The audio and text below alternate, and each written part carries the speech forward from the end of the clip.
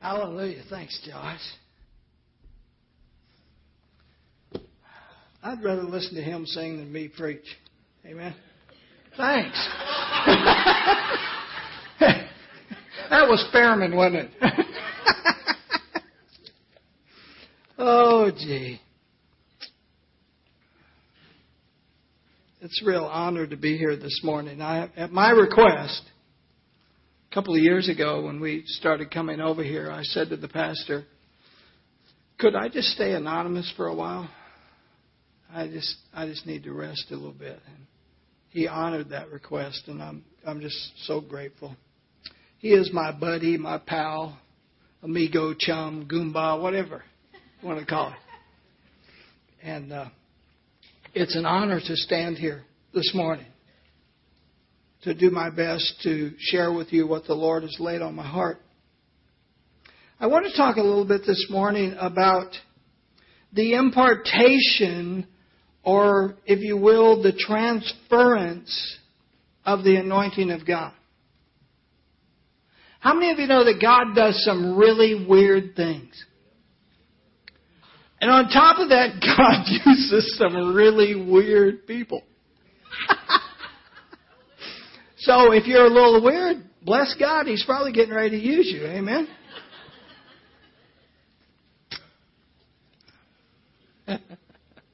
Turn with me, if you will, to 1 Kings chapter 19, and we're going to look at verse 19. And I have to be done by 2 o'clock, right? Yeah, okay.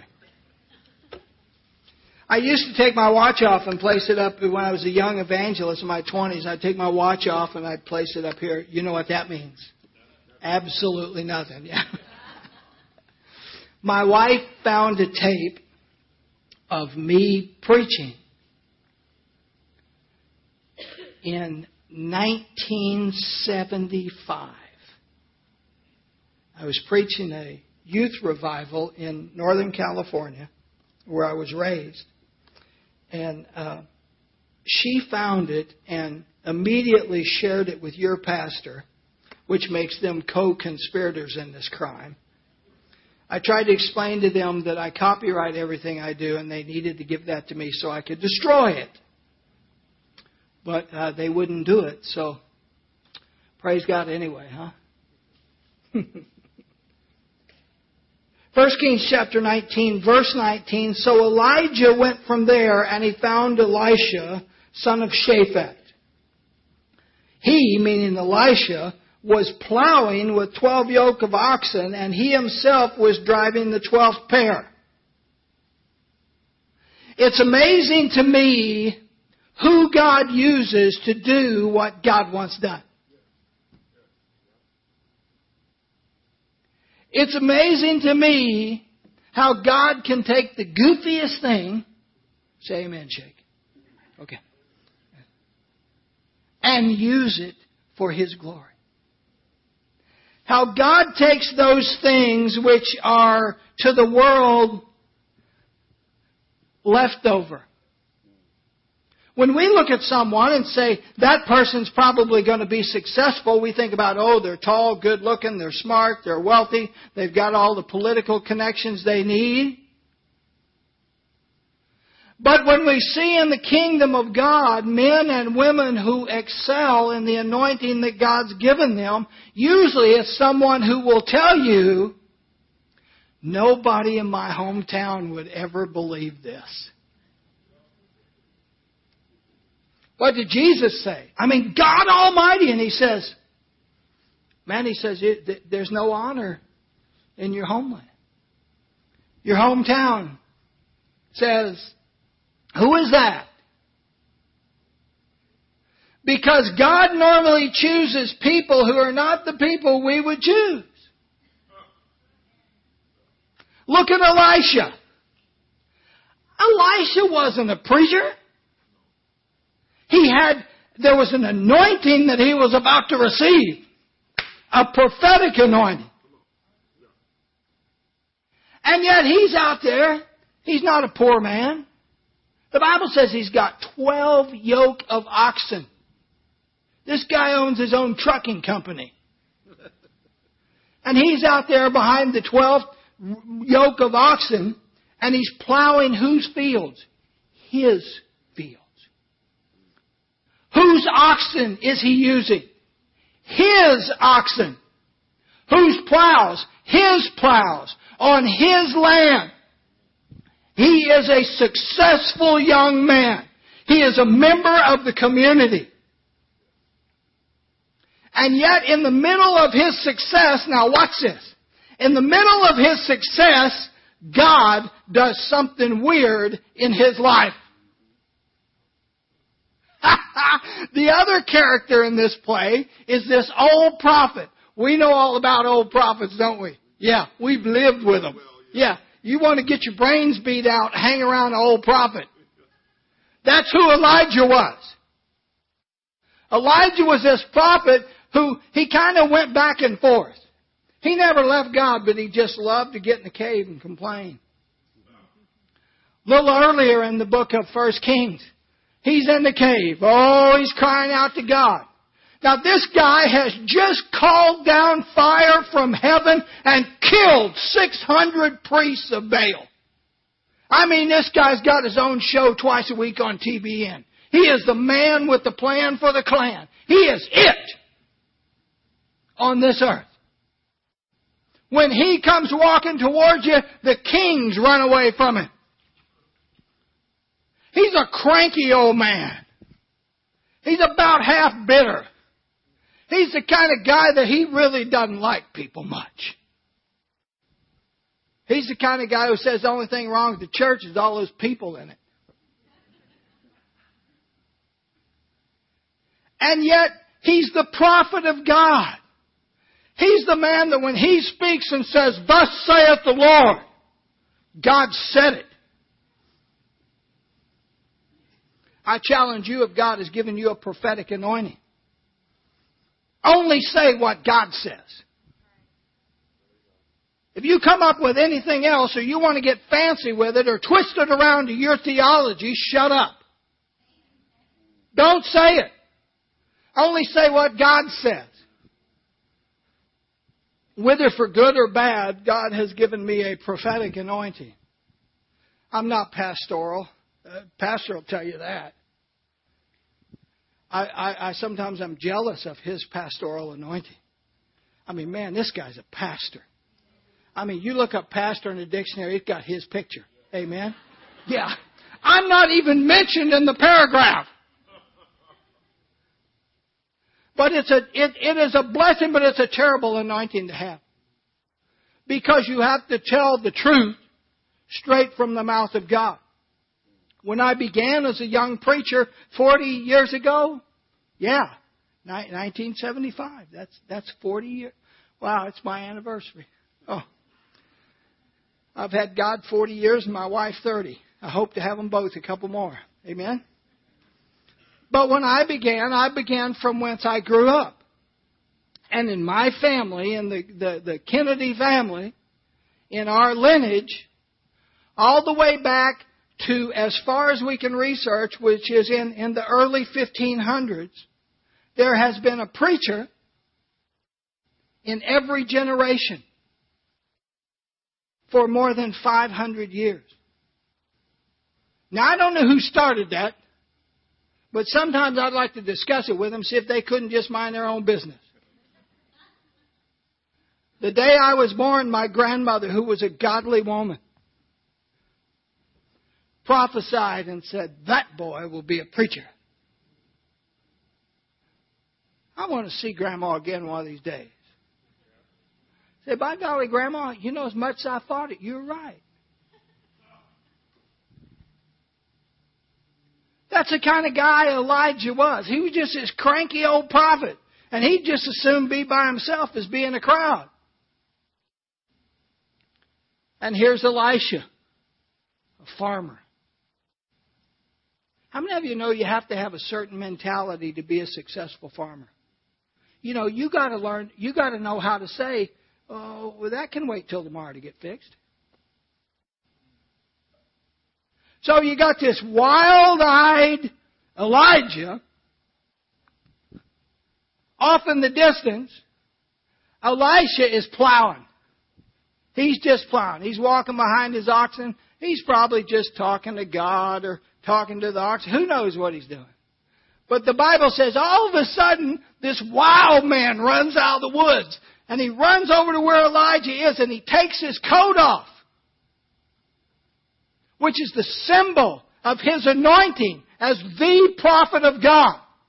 And he takes his coat off and he throws it on the shoulders of Elisha. He throws it on his shoulders. Elisha don't know what to do. He don't know whether to fish or cut bait. He don't know.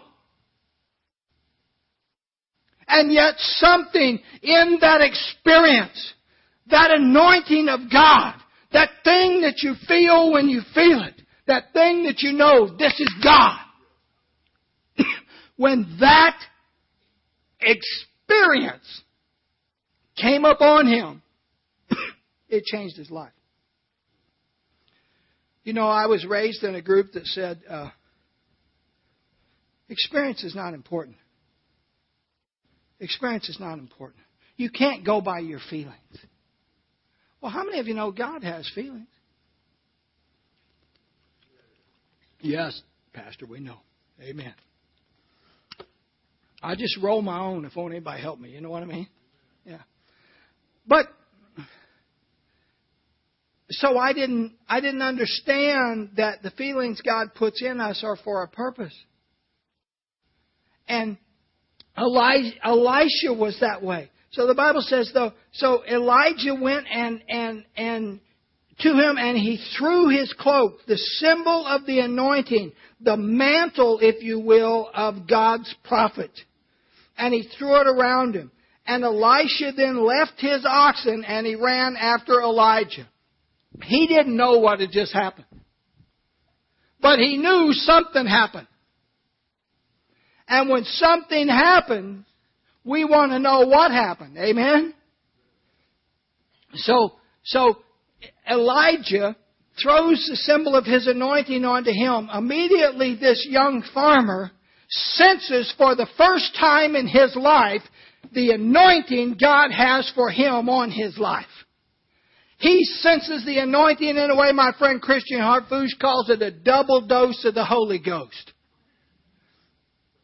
He has a feeling, he has a sense, he senses the power that is in his body as he wears this mantle. Excuse me. If I die, my wife knows the rest of this message. It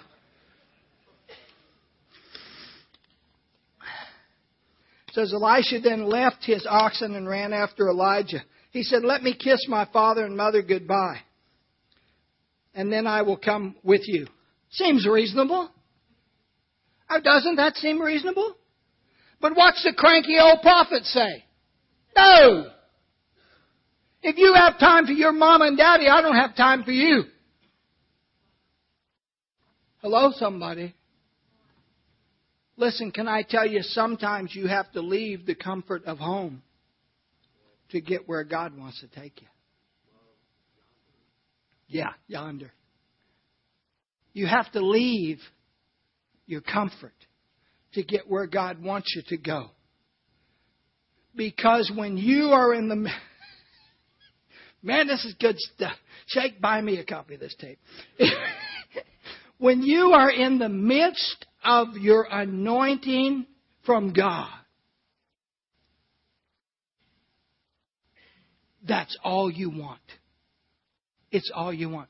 I've known people that have been on drugs, on serious drugs, and they all say the same thing. The first time was the highest I ever got. And from there, I just kept trying to get back to that point, and it never works. You know why? Because the sensation cannot be duplicated after the first time. With the anointing of God, it's exactly the opposite. With the anointing of God, it gets more and more and more and more and more. It doesn't get less. God doesn't do less today than He did yesterday. I don't even know where I'm going with this, but that's okay, isn't it? Amen?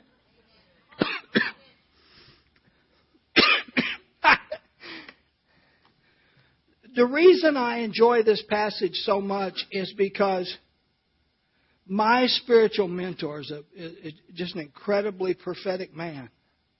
But he has always been to me exactly like Elijah is to Elisha. You know him. He's just that kind of guy. He's a lot like your pastor, your mentor. And so here the young man who now has experienced the anointing. He wants it. He wants it all. He wants more. Give me more, Lord. Give me more. So now that he's experienced, and he's ready, man. He's ready to get a tent and start preaching. And he says to the prophet, just give me a little bit. Let me go, say goodbye to my mother and father. Let me go kiss my mother and father. So what's the cranky old prophet say to him? Go back where you came from. If you don't have time for me, I don't have time for you. What a wonderful pastoral thing to say to this brand new member of the Prophet Club.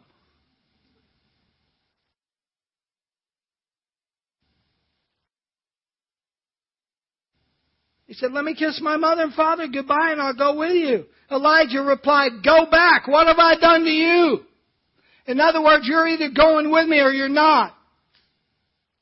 I was complaining to my pastor one time about things weren't going the way I thought they ought to go. That I really thought God ought to pay a little more attention to what it was I wanted Him to do for me. Now, I'm probably the only one that's had that experience, but I'm not going to ask you to raise your hand.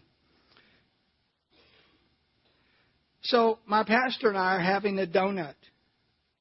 Don't tell his wife, though, because he told me don't let Sister C know that we were eating donuts. But we were having a donut, and I was lamenting how it just wasn't going like I thought it was supposed to go. And he said to me, with all the love of a father and a prophet, then why don't you just go back where you came from?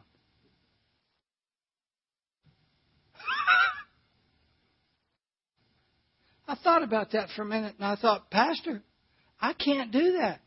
He said, why not? I said, because they know I've been hanging out with you. See, when I started hanging out with the prophets, the bunch I used to minister, they don't want me hanging around them anymore. They don't want me hanging around them. I used to be able to say, I really sense this is what God is saying. But now I say, this is what God told me. There was a difference. There's a difference of being on the edges and being right in the middle of the battle. And that's what Elijah was trying to say to Elisha, was listen, this is no part-time thing.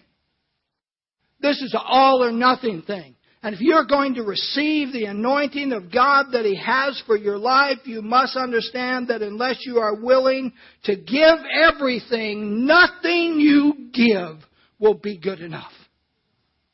Nothing you give will be good enough. We saw in the first service this morning about Abraham. And he went to sacrifice Isaac. He couldn't sacrifice a slave. He couldn't sacrifice a donkey. Why? Because that's not what God gave him. God gave him His son. So God said, give him back to me. Amen? So the Bible says in verse 21, so Elisha left him and went back. And had a big-time Texas barbecue. He took his yoke of oxen and slaughtered them. He burned the plowing equipment to cook the meat, and he gave it to the people, and they ate. Then he set out to follow Elijah and become his attendant. That's an interesting Hebrew word there. It's the word sarat, and it means to minister or to serve. And so we see now that Elisha has coupled himself to Elijah. He is now a part of who Elijah is. Now, if you will, turn to 1 Kings chapter 2, and we're going to look at, this is 5 years later. 2 Kings chapter 2.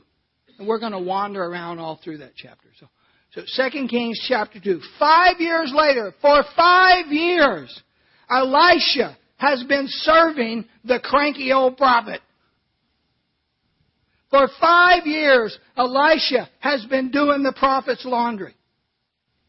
For 5 years, he's been preparing his food. For 5 long years, he has given his life to ministering to the prophet of God. For 5 long years, everything he thinks about is what Elijah wants. 5 long years. You ever get tired of waiting on God? Come on now, just tell the truth and shame the devil, my old buddy Johnny Cook used to say. 5 years he waited. He waited 5 long years. So now we're at 5 years later. And we see that evidently it's common knowledge, it was on Fox News the night before, that this day was going to be the prophet Elijah's last day on the face of the earth. Everybody knew it. As we get a little further down in, we'll see, man, they even knew it over to seminary. They knew it. Watch this. When the Lord was about to take Elijah up to heaven in a whirlwind, Elijah and Elisha, you say that again, Elijah and Elisha were on their way to Gilgal. Now, I don't know about you, but a lot of times when I read the Bible, not to study, just to read and try and hear God, I miss what the Bible's trying to tell me because I'm ignorant of what the Bible, of places and things that the Bible is trying to point out to me. So I want to take just a little bit this morning. Oh, we're in good shape. And talk about some of these places. Now look at verse 2. Elijah says to Elisha, here it comes. This poor Elisha, just every time he turns around, he just gets abused. Elijah says to Elisha, you stay here, the Lord has sent me to Bethel. 5 years of washing this old prophet's underwear. 5 years of feeding him meals and making him like he wants them, not how Elisha wants them. 5 years of indentured servitude. And now everybody knows it's just about time for Elijah to leave this earth. And Elijah says to him, you stay here, I am going to Gilgal.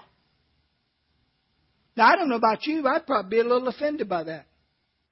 But let me tell you something else. If you're going to serve the man of God, you're going to get offended on a regular basis.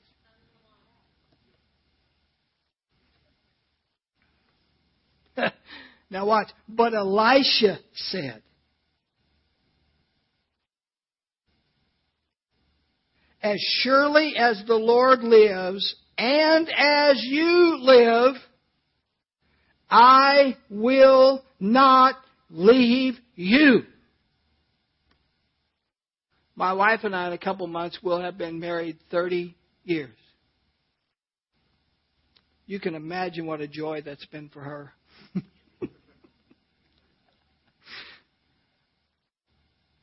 How we stayed married 30 years was we decided at the very beginning we weren't going to quit. I gave her plenty of opportunity to. You know, I did some really stupid stuff. But no, we decided we weren't going to do that. Elisha had decided he was going to stay with Elijah. Amen? Well, he said, I will not leave you. So they went to Bethel. Now, Bethel is an important place in the Old Testament. The Jews who first read these scriptures would have understood what Bethel was. that Bethel was the first campsite after they crossed the Jordan River. That Bethel Gilgal was the place that Gilgal was also the campsite where when they besieged Jericho, they stayed at Gilgal. Gilgal was most importantly the place where the manna stopped. The place where, if you will, they had to feed themselves. That's where Gilgal was. Gilgal was a place to the Hebrews of extremely important beginnings. But Elisha said, I'm going with you. I'm not going to leave you. And then they went down to Bethel. Bethel, we all know, translated as the house of God. So they began a place of beginning, and they moved from that place of beginning to the house of God. There is some significance there, I think. Bethel is a place of dedication. It's where Abraham built a second altar. Bethel is also where Jacob had his ladder vision. Bethel meant something to the Hebrew people. Amen? Verse 4, then Elijah said to him, they're in Bethel now, Elijah says to him, you stay here, the Lord has sent me to Jericho. Here we go again. The third time.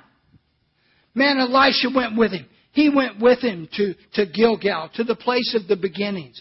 He went with him to the house of God. He had shown, he had proved, not by what he said, but by what he did, that he was in the right place. That he was the one who would become the prophet of God. And yet the old prophet says to him, why don't you just stay here? I got business to do. You just hang out here. Well, Elijah wasn't going to do that because everybody knew that that's the day Elijah was going to die. Elisha's not going to leave him now. If Elisha was going to leave him, he would have left him the first week when he said, do this, do that, do this, do that. But he stayed with him. He wasn't going to leave him now. He said, where you go, I go. Amen? And as he replied, as surely as the Lord lives and as you live, he's reminding Elijah he's still alive. And as long as you live, I will not leave you. He had determined in his mind that he would see this thing through to the end.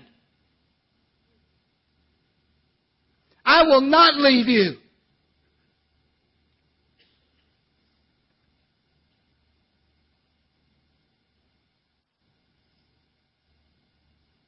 So they went to Jericho. We all know what Jericho is. Jericho was a place of victory. Jericho was where the walls came down. Jericho was where they proved the trumpet is mightier than the sword.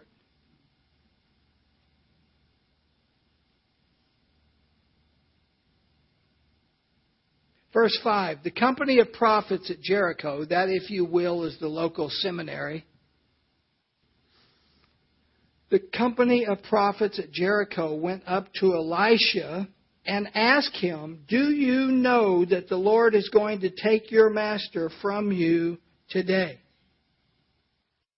Do he know? He's hanging out with God's prophet. What do you figure he doesn't know? But the seminary says, man, don't you know that God is going to take Elijah from here? Then Elijah, he said, yes, I know. And this version of the scripture says, but do not speak of it. But it's interesting if you look it up in the Hebrew. It's very declarative. And it says, yes, I know, but shut up. That's exactly what it says.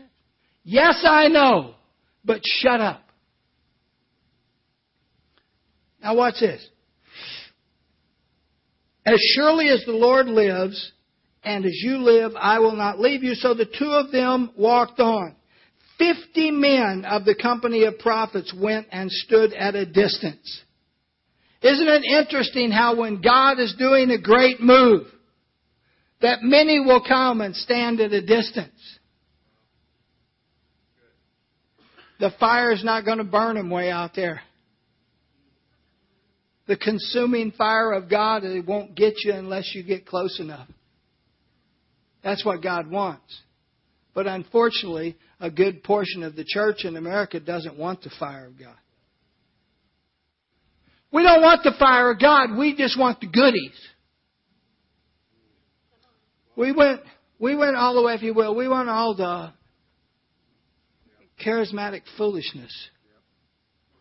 Your pastor and I were stunned this week when we read this article about a well-known ministry in Northern California who a lot of people are flocking to. And it said that all kinds of stuff is going on up there. And this group has adopted a theology. I don't know if I can say it. It's called grave sucking. You want to hear something really weird? Hear this. They go and lay on the tombs of ancient, of people who have died long ago, like Spurgeon and some of the others, and lay on top of the tomb and expect that person's anointing to come off on them. And these guys are busting hell wide open, it seems like. Can you imagine? But that's not the fire of God. Because the fire of God is an all-consuming fire. See, the fire of God is real. The fire of God is true. And while people will run to something, my friend Christian calls them cruise-o-matics. Because they cruise from one church to the other, looking for whatever's going on then. Oh, there's a prophet over here, so they go over there. Oh, there's healing over here, so they go over there. Oh, there's discerning of spirits over here, so they run over there. They go from place to place to place to place. Now, I want to drop a little nugget in you today, is if you won't stay where God planted you, God will never use you. Come on, somebody. He will never use you. You can cry out all you want. You can show Him your diplomas. Man, I got more of them than I could ever pay for. But it will not move God. Because I probably never get invited back here, but that's okay. Alan still loves me. Write this in your book. God is not interested in what you think. He's really not interested in what you want. Because He's interested in what you want when what you want is what He wants for you. That's right. Good. Good.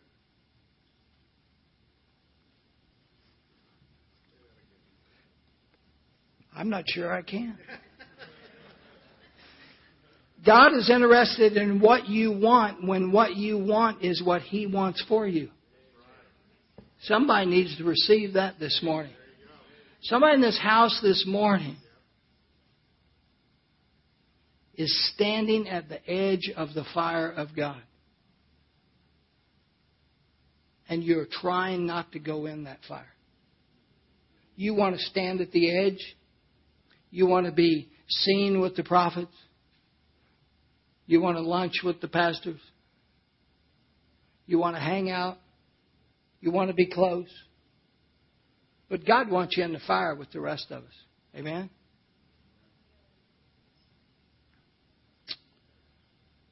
So the 50 men from the seminary said, they're at a distance. They're not going to get close.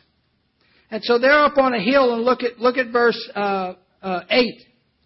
So Elijah took his cloak. Remember his cloak, his coat, the symbol of his anointing. He rolled it up and he struck the water with it. Now, if that's not weird, what is? He struck the water with it, and the Bible says the water divided to the right and to the left. Now watch this. This is important. And the two of them crossed over on dry ground. Not the 52. If the 50 guys from the seminary had wanted to go to what's going on, they would have to swim over there. But they did not experience the miracle of the anointing of God because they did not want to get close to the anointing. They wanted to be respected for who they were. They were men who had more degrees than a thermometer. They were men educated way beyond their intelligence. That was a joke, by the way, if you missed it. But they stayed on the mountain back where they could see what was going on, but they didn't have to risk God using them like He really wanted to. And the Bible says He took His cloak and He struck the water. He hit the water with it, and the water goes whoop. And they walked across, not in the mud, but on dry ground. Somebody ought to shout right there. Listen, God's not going to ask you to walk through the mud. When God's using you, you are going to walk on dry land, somebody. You're not going to walk in the mud. So they go across on dry land. The 50 are up there on the hill. Now watch this. When they had crossed, Elijah said to Elisha, "Tell me, what can I do for you before I am taken away?" 5 years. 5 years of serving God's prophet. 5 years of traveling with this cranky old man. And finally, after 5 years, evidently for 5 years, he has not shown any interest in what Elisha is going to do after he's gone. 5 long years. And at the end of this 5 years, he says, "Tell me, what can I do for you?" But only after he had been to Gilgal with him. Only after he had traveled to Bethel with him. Only after he had been to Jericho with him. Only after he had stood by the prophet and not with the seminary bunch. He says, "What can I do for you?" Now let me tell you folks, Elisha knew the answer to that question. For 5 years, he'd been wanting the prophet to ask him that one question. For 5 years, he just wanted him to say, "What can I do for you?" For 5 years, it was about what Elijah wanted for Elijah. And now after all this time, when he has been truthful to the statement, "I will never leave you or forsake you," after 5 years of this, he says to Elisha, "Son, what do you need? What do you want?" Elisha responded to him with these words, "Let me inherit a double portion of your spirit." That's that double dose of the Holy Ghost. Man, he didn't want what Elijah had, Pastor. He wanted twice what Elijah had. Unless we are willing to sacrifice what we want and lay what we want on the altar and serve another man's vision, God will never give us what we want. This church is half full this morning of people who need to be doing more to serve God. Can I just share with you for a minute? There are things in this church, ministries in this church that need help. We're willing to come and sit in our chairs with our hands folded in front of us and listen to the preaching and listen to the music and get all the good stuff and then go home and come back next Sunday. Folks, that's not God's desire for your life. Can I just tell you, God's desire for your life is for you to serve Him. It's not comfortable having to deal with those teenagers up in Genrev or whatever it is. But you know what my wife said to me? She said, Yvette needs help, and I think I'm going to help her. I said, thank you, Jesus. You didn't ask me to do that. But there are ministries all over this church just like that. Might not be teenagers, might be something else. But folks, God needs your help. This church needs your help. Your pastors need your help. It says in Ephesians 4:11 that the pastor's job is to equip us how to do the ministry. And that we are to go do it. Amen? Somebody needs to grab that vision. The only reason I'm preaching this morning is because your poor pastor's wore out from ministering all week. I mean, he's been to 2 funerals and a wedding and God knows what else. I'm just telling you this because I love him. Volunteer. Well, I've never done that before. Well, that's okay. Elisha had never been the prophet of God before. But he's about to get there. Amen? Okay. I'm hurrying. So he wants a double dose of the Holy Ghost. He had spiritual ambition. You know, sometimes we want to be so pious. We want to be so religious that we say things like, well, I'll just... maybe you've not had this experience. My pastor said to me one time, he said, what do you want? And I wanted to, show him how humble I was. And I said, I'll take whatever God wants to give me. And he rebuked me. He said, God doesn't want to give you something. God wants to give you the desire of your heart. So, with Elisha shared with him what he wanted. Elisha showed, listen, there's nothing wrong with having ambition. Now, we don't want to be prideful. Amen? But there's a difference between pride and ambition. Pride is about me. Ambition is about God. 1 Corinthians, Paul writes in chapter 9, verse 24, do you not know in a race all runners run, but only one gets the prize? Run in such a way as to get the prize. But what do? We just kind of walk along hoping to finish up the marathon. Spiritually, that's what we do. But Paul says, not only run the race, but you get out there and win that race. That is our job. That's what we're supposed to be doing. Paul goes on in 1 Corinthians 12:31 and says, eagerly desire the greatest gifts. And now I will show you the most excellent way. Chapter 14, verse 1 of the same book, he says, follow the way of love and eagerly desire spiritual gifts, especially the gift of prophecy. So it is with you, since you are eager to have spiritual gifts, try to excel in gifts that build up the church.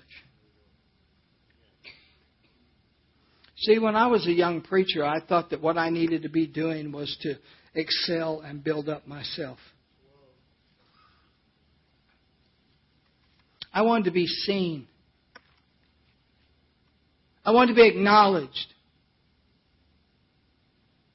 I wanted to begin at the little pastorate I was in and work real hard and get, moved up until someday I am the great pastor of a mega church. Hallelujah, glory to me. Can I just share with you that wasn't God's plan for my life? God's plan for my life was to say what God told me to say, whether anybody liked it or not. That makes you an enemy to many people. Amen? Paul said to Timothy, do your best to present yourself to God as one approved, a workman who does not need to be ashamed, and who correctly handles the word of truth. I was looking at my Bible here this morning, and my Bible has issues. I've looked at this part of my Bible before. Probably thousands of times. And I was just sitting there wondering, I wonder what other people's Bibles look like. I've seen lots of Bibles just like mine, Pastor. You probably have Bibles just like it, just wore out. But I just can't get rid of it. Amen.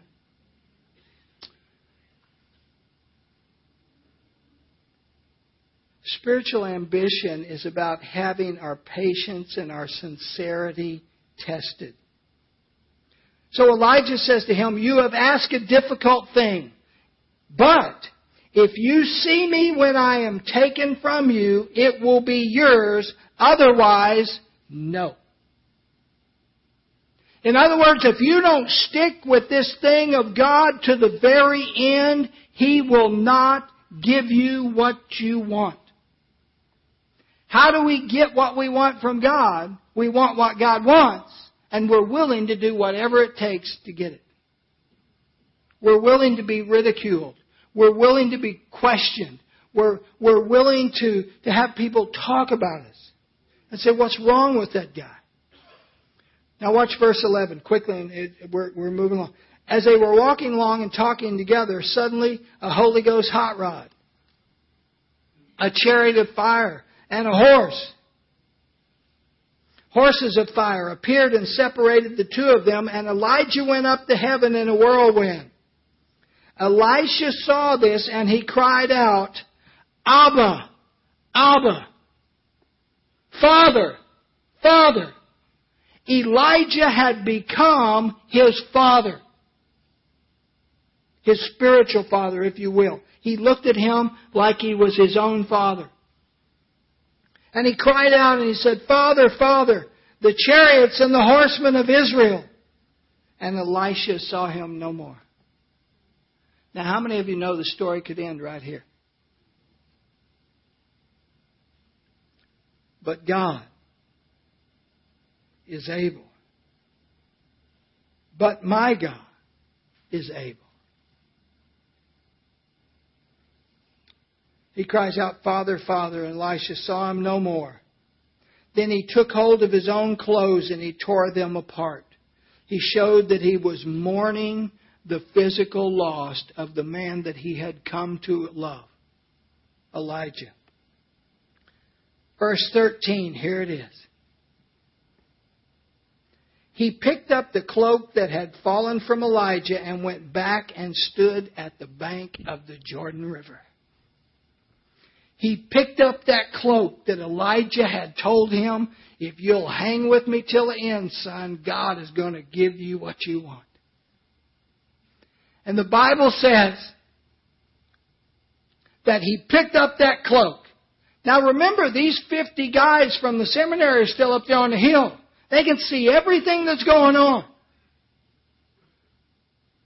And he picks up that cloak from the old prophet. And he rolls it up. And he stands there by the river, holds it up as high as he can, and says, "Where now is the God of Elijah?" And struck the water. And the Bible says the water went right and it went left. What was he saying? He was saying, God has fulfilled the promise. God has given me the double dose of the Holy Ghost. God has given me the anointing, the prophetic anointing that he had been promised by Elijah. Verse 15, the company of prophets from Jericho who were watching said, "The spirit of Elijah is resting on Elisha." Folks, they changed their tune in a hurry. In fact, they went from being concerned for his ministry life to wanting to hang out with him because there was something special about him. Notice when he struck the water, he didn't wait for the approval of the crowd. He struck the water not out of disrespect or showmanship, but it was a plea for God to confirm his succession. The company of prophets from Jericho who were there watching said, "The spirit of Elijah is on him." They changed their tunes. They were Johnny-come-latelys. And they went to meet him and bowed on the ground before him. Do you really want the anointing of God? That's a fair question. Lots of folks, if they were honest, would say, no, I don't want that. I don't want to be weird like those people are weird. Listen, if you can't handle somebody calling you weird, you can't handle what God's going to do with you. Because God says my ways are not man's ways, that my ways are higher. God will do what God does. Amen? God will never harm us, but God will allow tests to come. Amen? So the question this morning is, Josh, where are you? Are you working with me?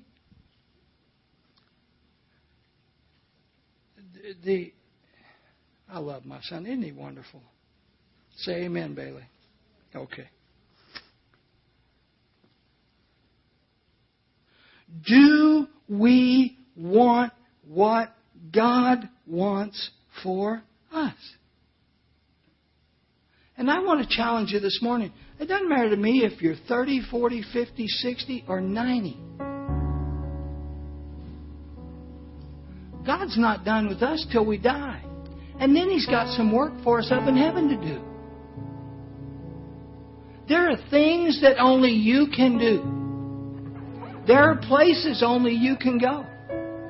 There are places. I have friends who have said to me, we're going over here, but you can't go with us. Why can't I go with you? Because you don't look like we look. And they were right. I got no business going over. I don't want, Do we want what God wants? What if God says something today to us that makes us uncomfortable? I used to pray when I was a young preacher, and I would say, oh God, I want to preach. I want to do everything you want me to do, Lord, but please don't ask me to be a missionary.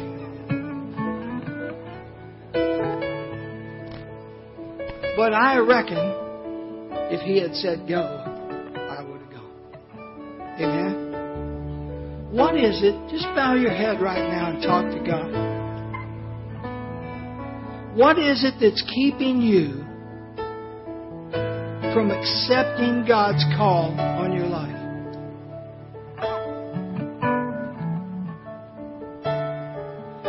I can tell you, moving in God's anointing is not all work. There's joy. There's peace. There's also strife, danger, uncomfortableness, all kinds of issues. But the bottom line, with every head bowed and every eye closed, is this. Are you willing today to make the decision to do whatever God calls you to do? Are you willing today to step up and to say, I'm going to follow through on what God called me to do? It might have been years ago. It might have been 50 years ago. I've known people that went to the mission field in their 60s and 70s to fulfill the call of God on their life from when they were children. What is it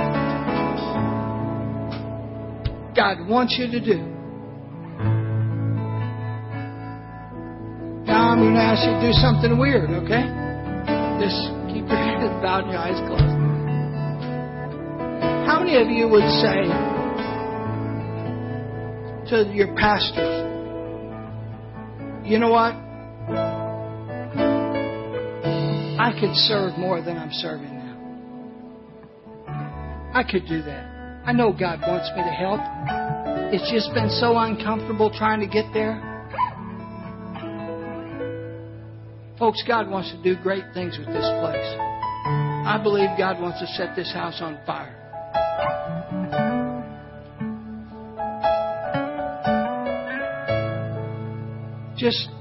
Let's just be honest and just lift your hand, if you will, and say, you know what? I need to do more than I'm doing now. Pastor, look at these hands. Keep your hands raised up. I need to do more than I'm doing now. Now, I'm not beating up on you. I love you. I understand. I literally ran from God for 7 years. Did not stand behind the pulpit for 7 years. Because I didn't want to do what God wanted me to do. Pastor, I want you to come stand right in front here. Is this okay? Now, if you have your hand raised, I want you to stand up and come stand in front of your pastor. Right now, hurry. We got chicken ready to eat, folks. And man, I used to be a Baptist. I love chicken. Okay.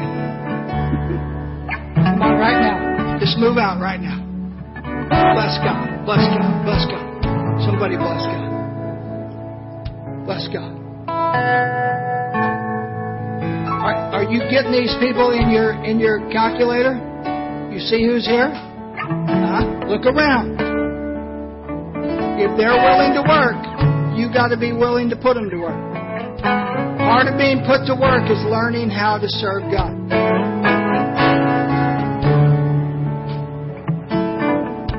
Would you just get up close to your pastor and just lay your hand on him? Can you do that?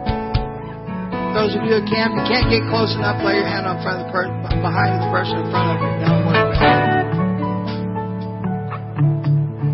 Father, we stand together with this man of God. We stand together with the pastor, the chief elder of this church. And we stand together and say, we are willing to do more than we have been doing.